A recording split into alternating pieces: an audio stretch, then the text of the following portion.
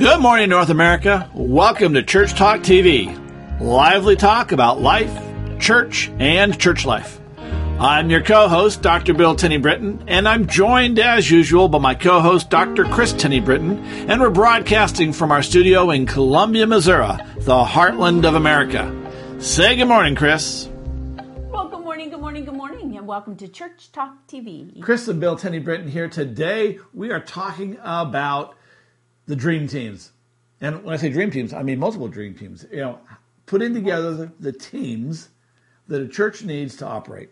Yeah, I was thinking to make a church of our dreams. A church of our dreams. There yeah. we are. I like it. Yeah, I love it. Yeah. If you have good teams, a church runs like a dream. Yes, it does. Good leadership, good teams. Yeah, there it is. And right. Teams, exactly. Right. Notice we're not saying committees, we're saying that's right. teams. Huge difference. Oh, yeah. Do you want to say why? Well, a committee is you nominate someone, and then often in churches, and then they nominate all the members of the committee as well. That's a committee. No question that's a committee. A team is, you want to jump in? Well, yeah. Well, I'm just thinking that when, and there are policies, we'll pick up on policies in a little bit, but there are policies about who can be on committees, blah, blah, blah. But the difference to me, or who can lead them, blah, blah, blah, and how they get on there often. But here's the reality. There are a lot of one-person committees out there, right? Which one person does not a committee make, right? Nor a team. Yeah, nor a team. Well, wait. I want to go to the team right. Because the deal with the teams is that teams work together. They really are a team. It's like a baseball team or a football team or you get a tennis team, but that's not exactly the same. A lot of committees work like tennis pairs or whatever.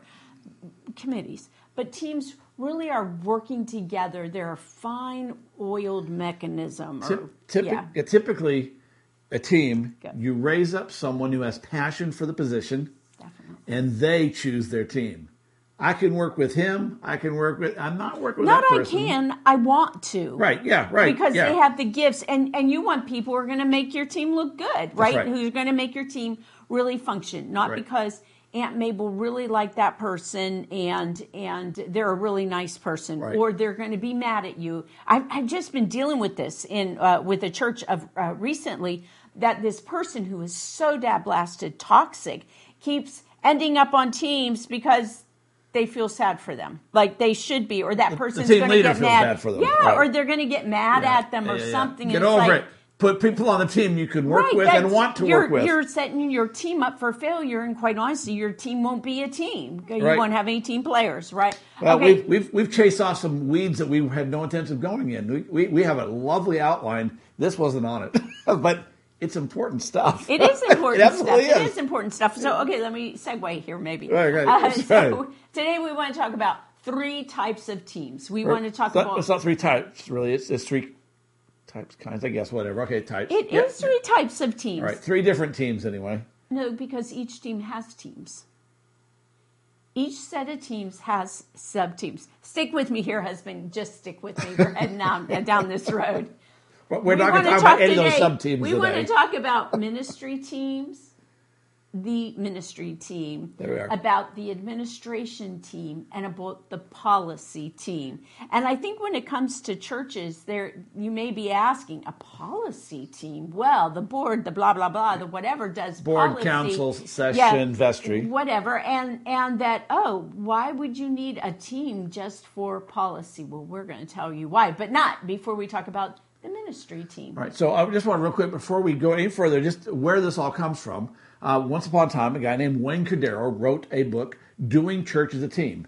And he talked about the fractal model, which essentially divides the whole world into fourths.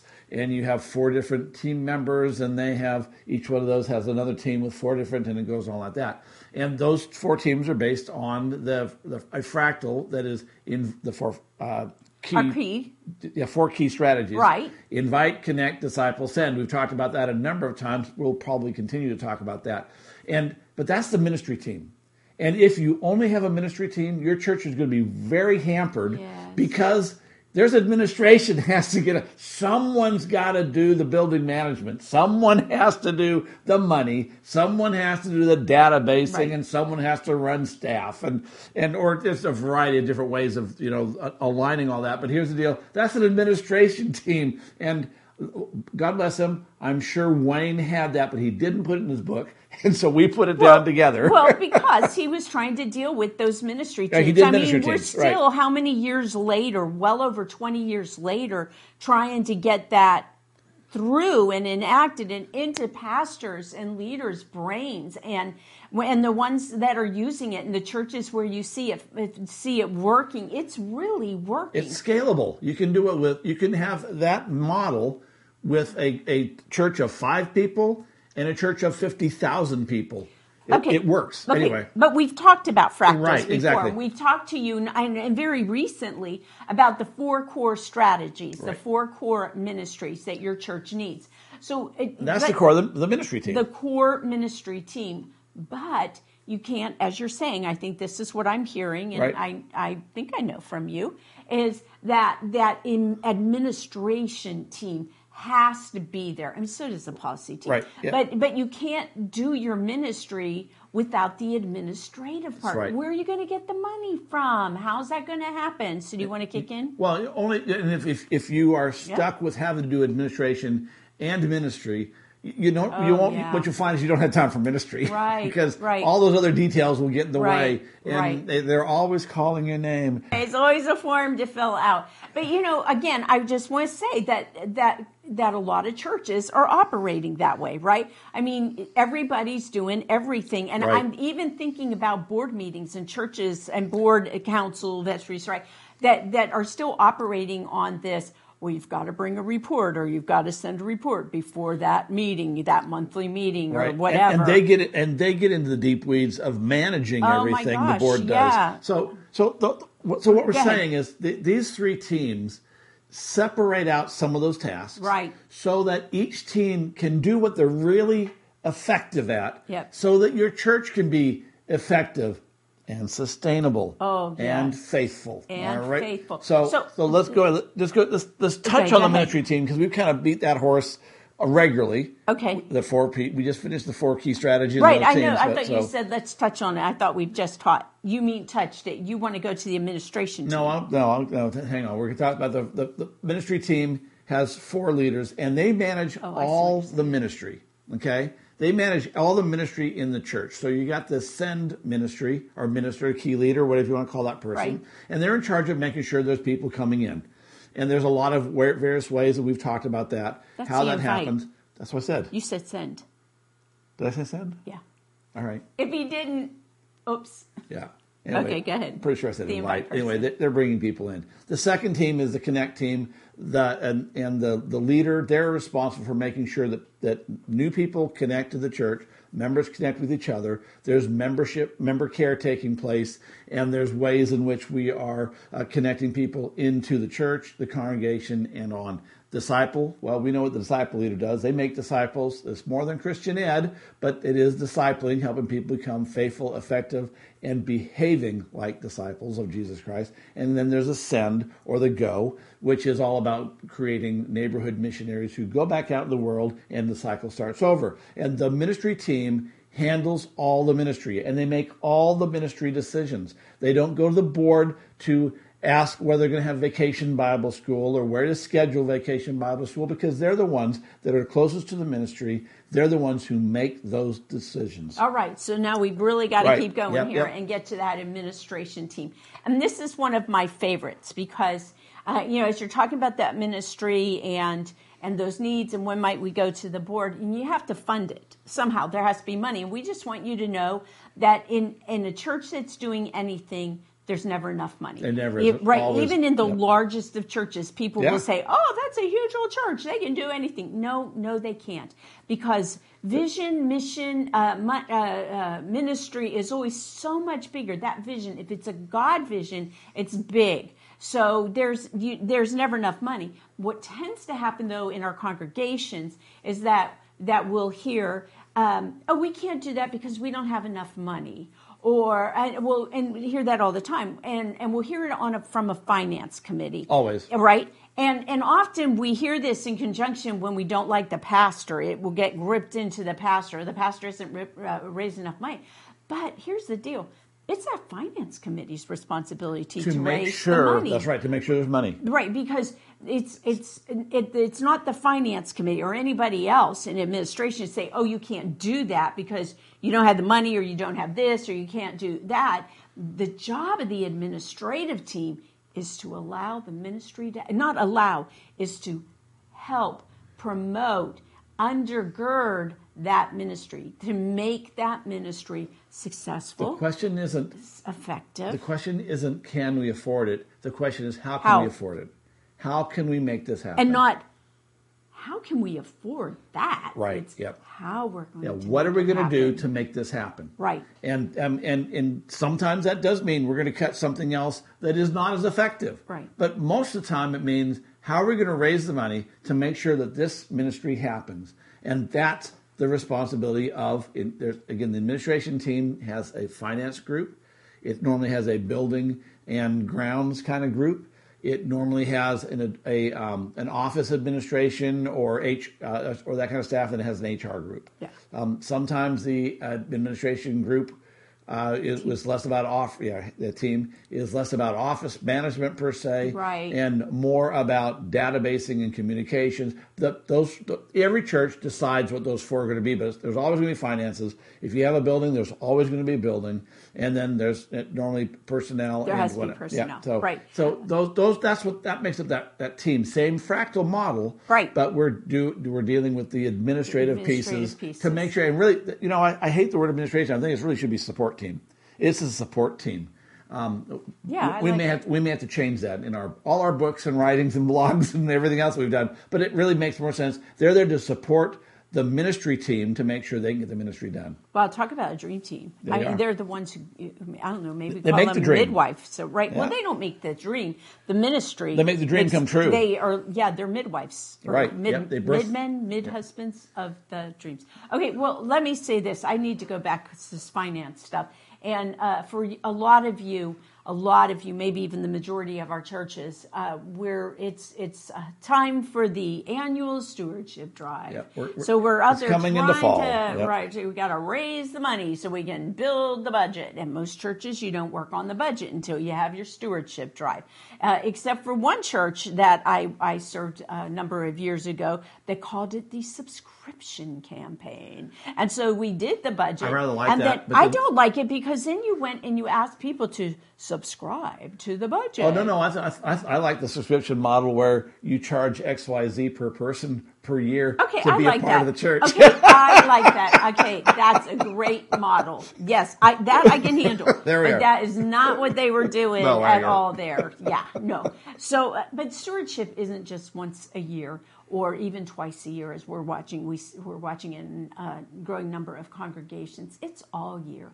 So all through the year, you are helping to draw a connection between what people are giving and what you're doing with that money, about how it's making ministry possible. I mean, that's where people give, is when they're seeing ministry happening and they want to be part of that. You never get a letter from your alumni association that says, hey, we need to meet our budget. They always have stories about how students and teachers and professors are making a difference in the world, and we need to take our marching orders from them, or at least take a hint from them. That's why people give money. They give the money to vision and results. Vision and results. If your church if you don't have any results, then there may be a reason why there's financial issues in the congregation. Well, yeah, that says a whole lot about a whole lot of things, doesn't it? We're kind of chasing this finance thing a little longer than I want to, but I want to add one more thing, and that is, Pastor, ultimately you are the person who is in charge of the fundraising.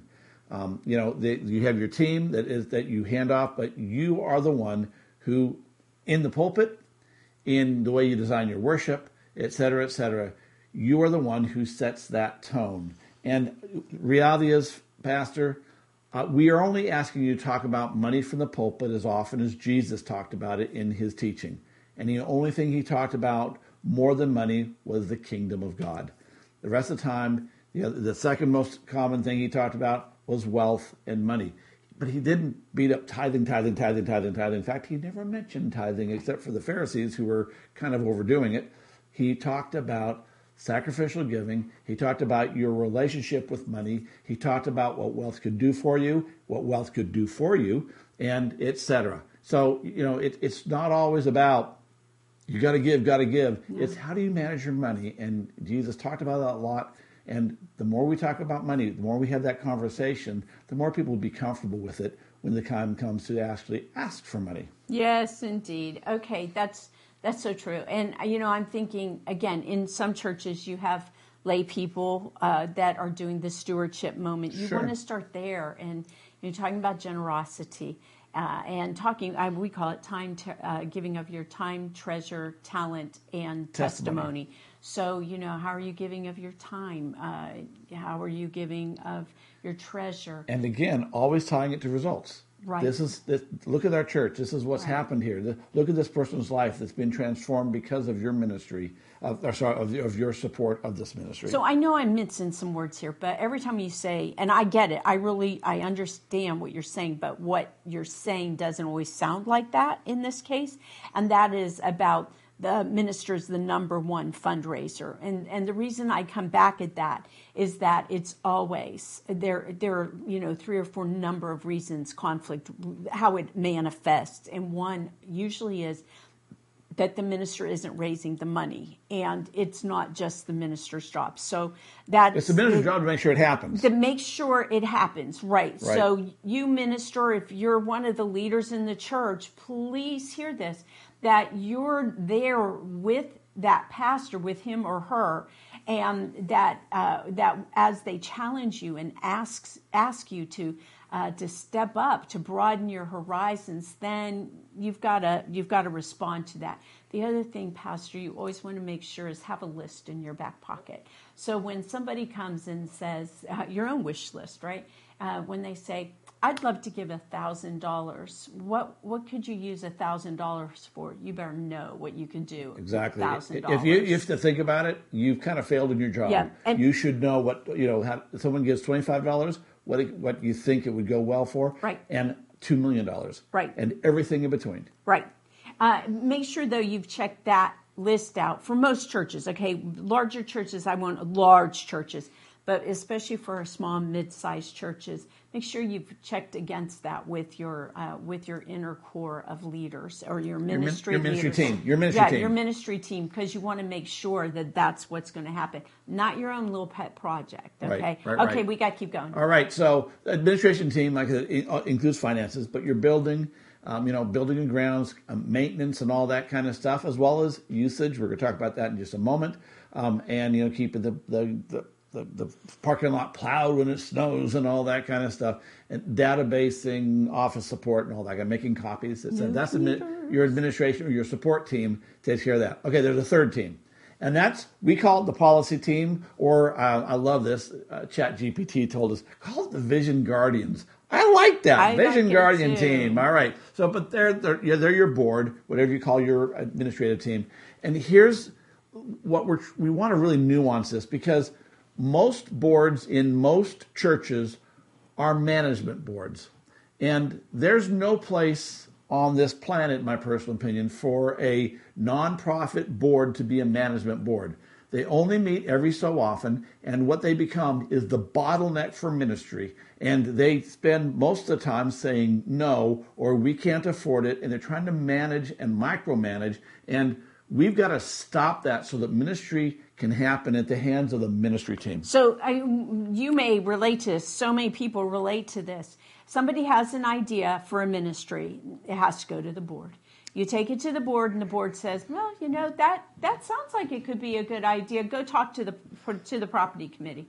The person goes and talks to the property committee, and they say, well, yeah, that sounds like that could work. That could be a good idea, but we have to take it back to the board. So you take it back to the board, and now the board is saying, well, I don't know. How are we going to fund it? Yeah, are we going to have to figure that out 6 months later, or so, the person doesn't come back anymore because they're gone. They're and frustrated I'm talking and yeah, and I'm talking property, but I've seen this over and over again with things like a vacation Bible school or a weekend program. I watched someone try to plan a vacation Bible school. It was September before someone said yes. It was like, yeah, there's a problem with your system. Okay, so but that system over and over again, that's the system. Yes, the system is a problem. That is not guarding the vision. Right. In that case, no, right? That's being the what do they call it? The doorkeeper. Yeah, the doorkeeper, gatekeeper. The gatekeepers. All right. Okay. So what is the role of your board? The board's role is they do three things. Okay. Number one is they hold the pastor responsible for achieving the vision and aligning the congregation with the mission. Accountable. They're accountable. They hold them accountable for that. Okay, so the pastor comes and says, "This is what we're going to do this year. This is the direction we're going to go. This is how I'm going." The board goes, "Great."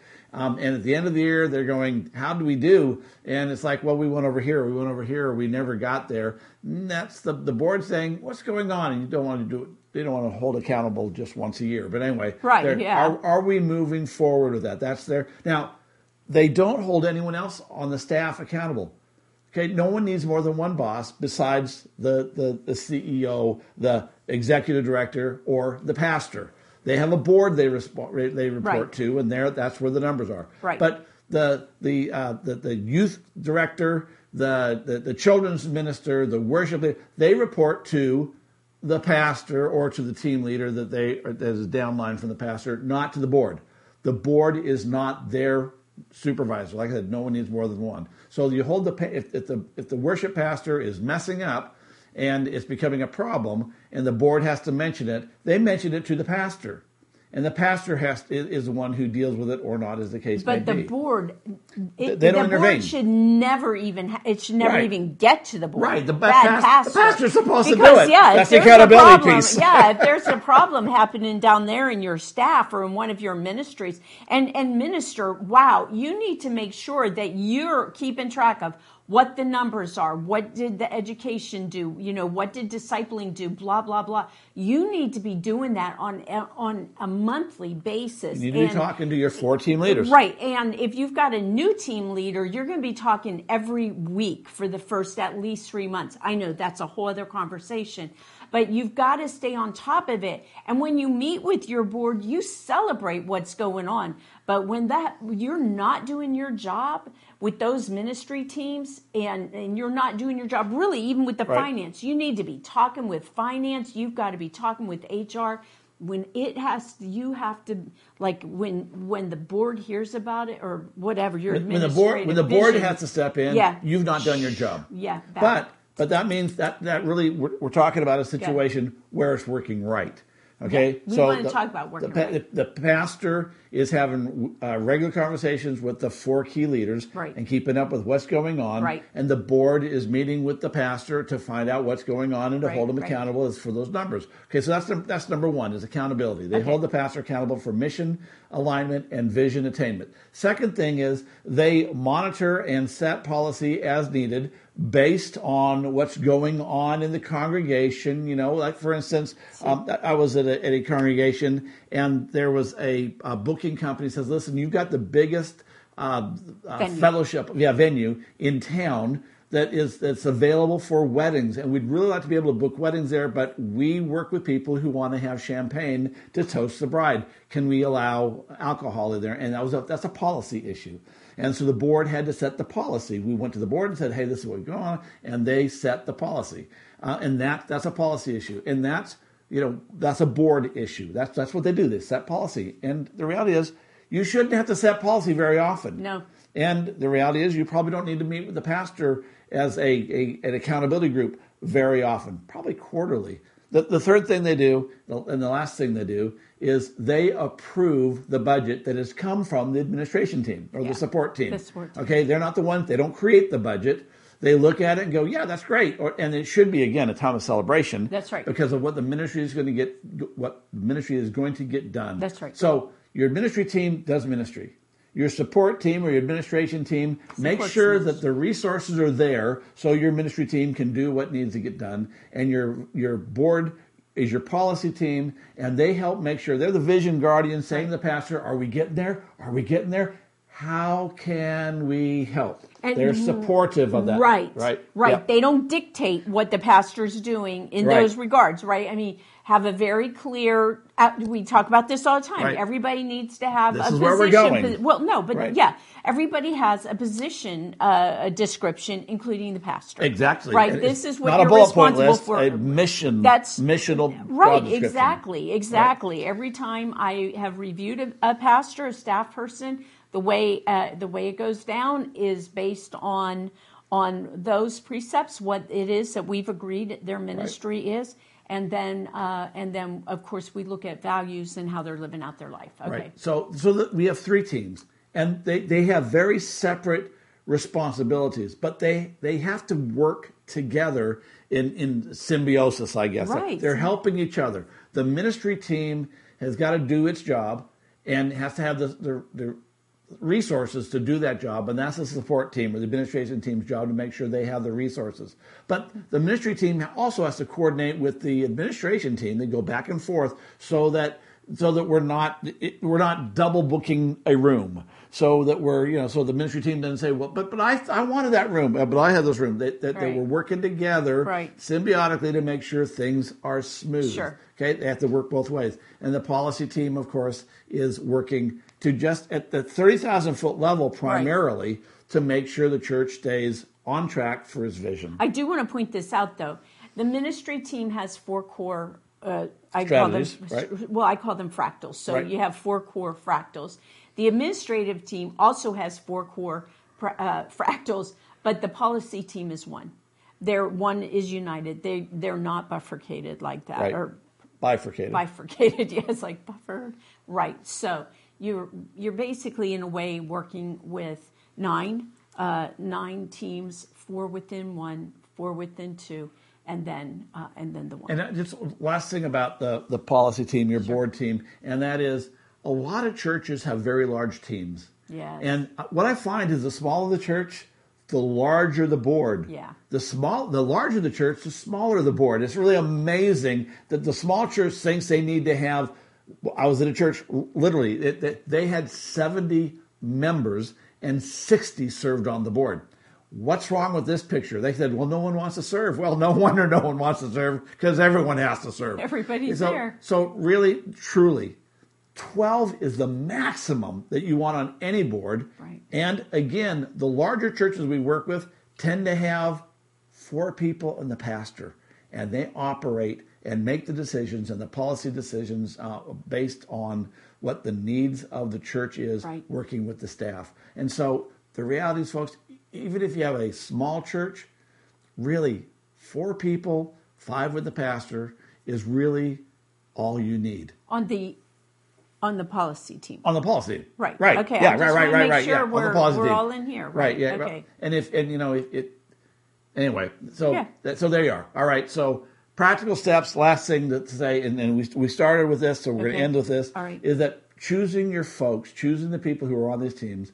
You're always looking for people who are committed to the vision, mission, and values. You're looking for people who are practicing their spirituality. When in Acts 6, when they made a mess of the food pantry, when the people came to the pastors and said, you got to solve this problem, the pastors didn't say, go find someone who's an expert in food management or food distribution management. They said, go find someone's, actually go build a team that are well known to you. They have a reputation, and they are spiritually adept, and they have a history of making good decisions. They're wise, and then you start looking at passion and what they do and all the rest. So choose people based on their spirituality and their passions and their commitment to the church's DNA, the mission and vision and values. Okay, so I also want to say to you is that churches are caught into a system already, right? I mean, you already have policies into place. You've got bylaws that you have to follow. Form follows function. So you don't want to touch bylaws right now. You may have to suspend a part of them to work with that. But take those committees and start to think team. So look at your committees. Those of you who have committees and have to stay within committee structure. For the time being. For the time being, right? Yeah, okay, right. I'm there. Yeah. So take those and then start to say, okay, what kind of team would they be on? Like Christian Ed's a ministry team, right? We might call it something else, but I'm just talking usual language, right? Stewardship is going to be an administrative team. You've got I don't know. You've got personnel that's and property, is over here in administration. You have outreach. You have outreach. That's a send ministry typically. Right. So just start to section those.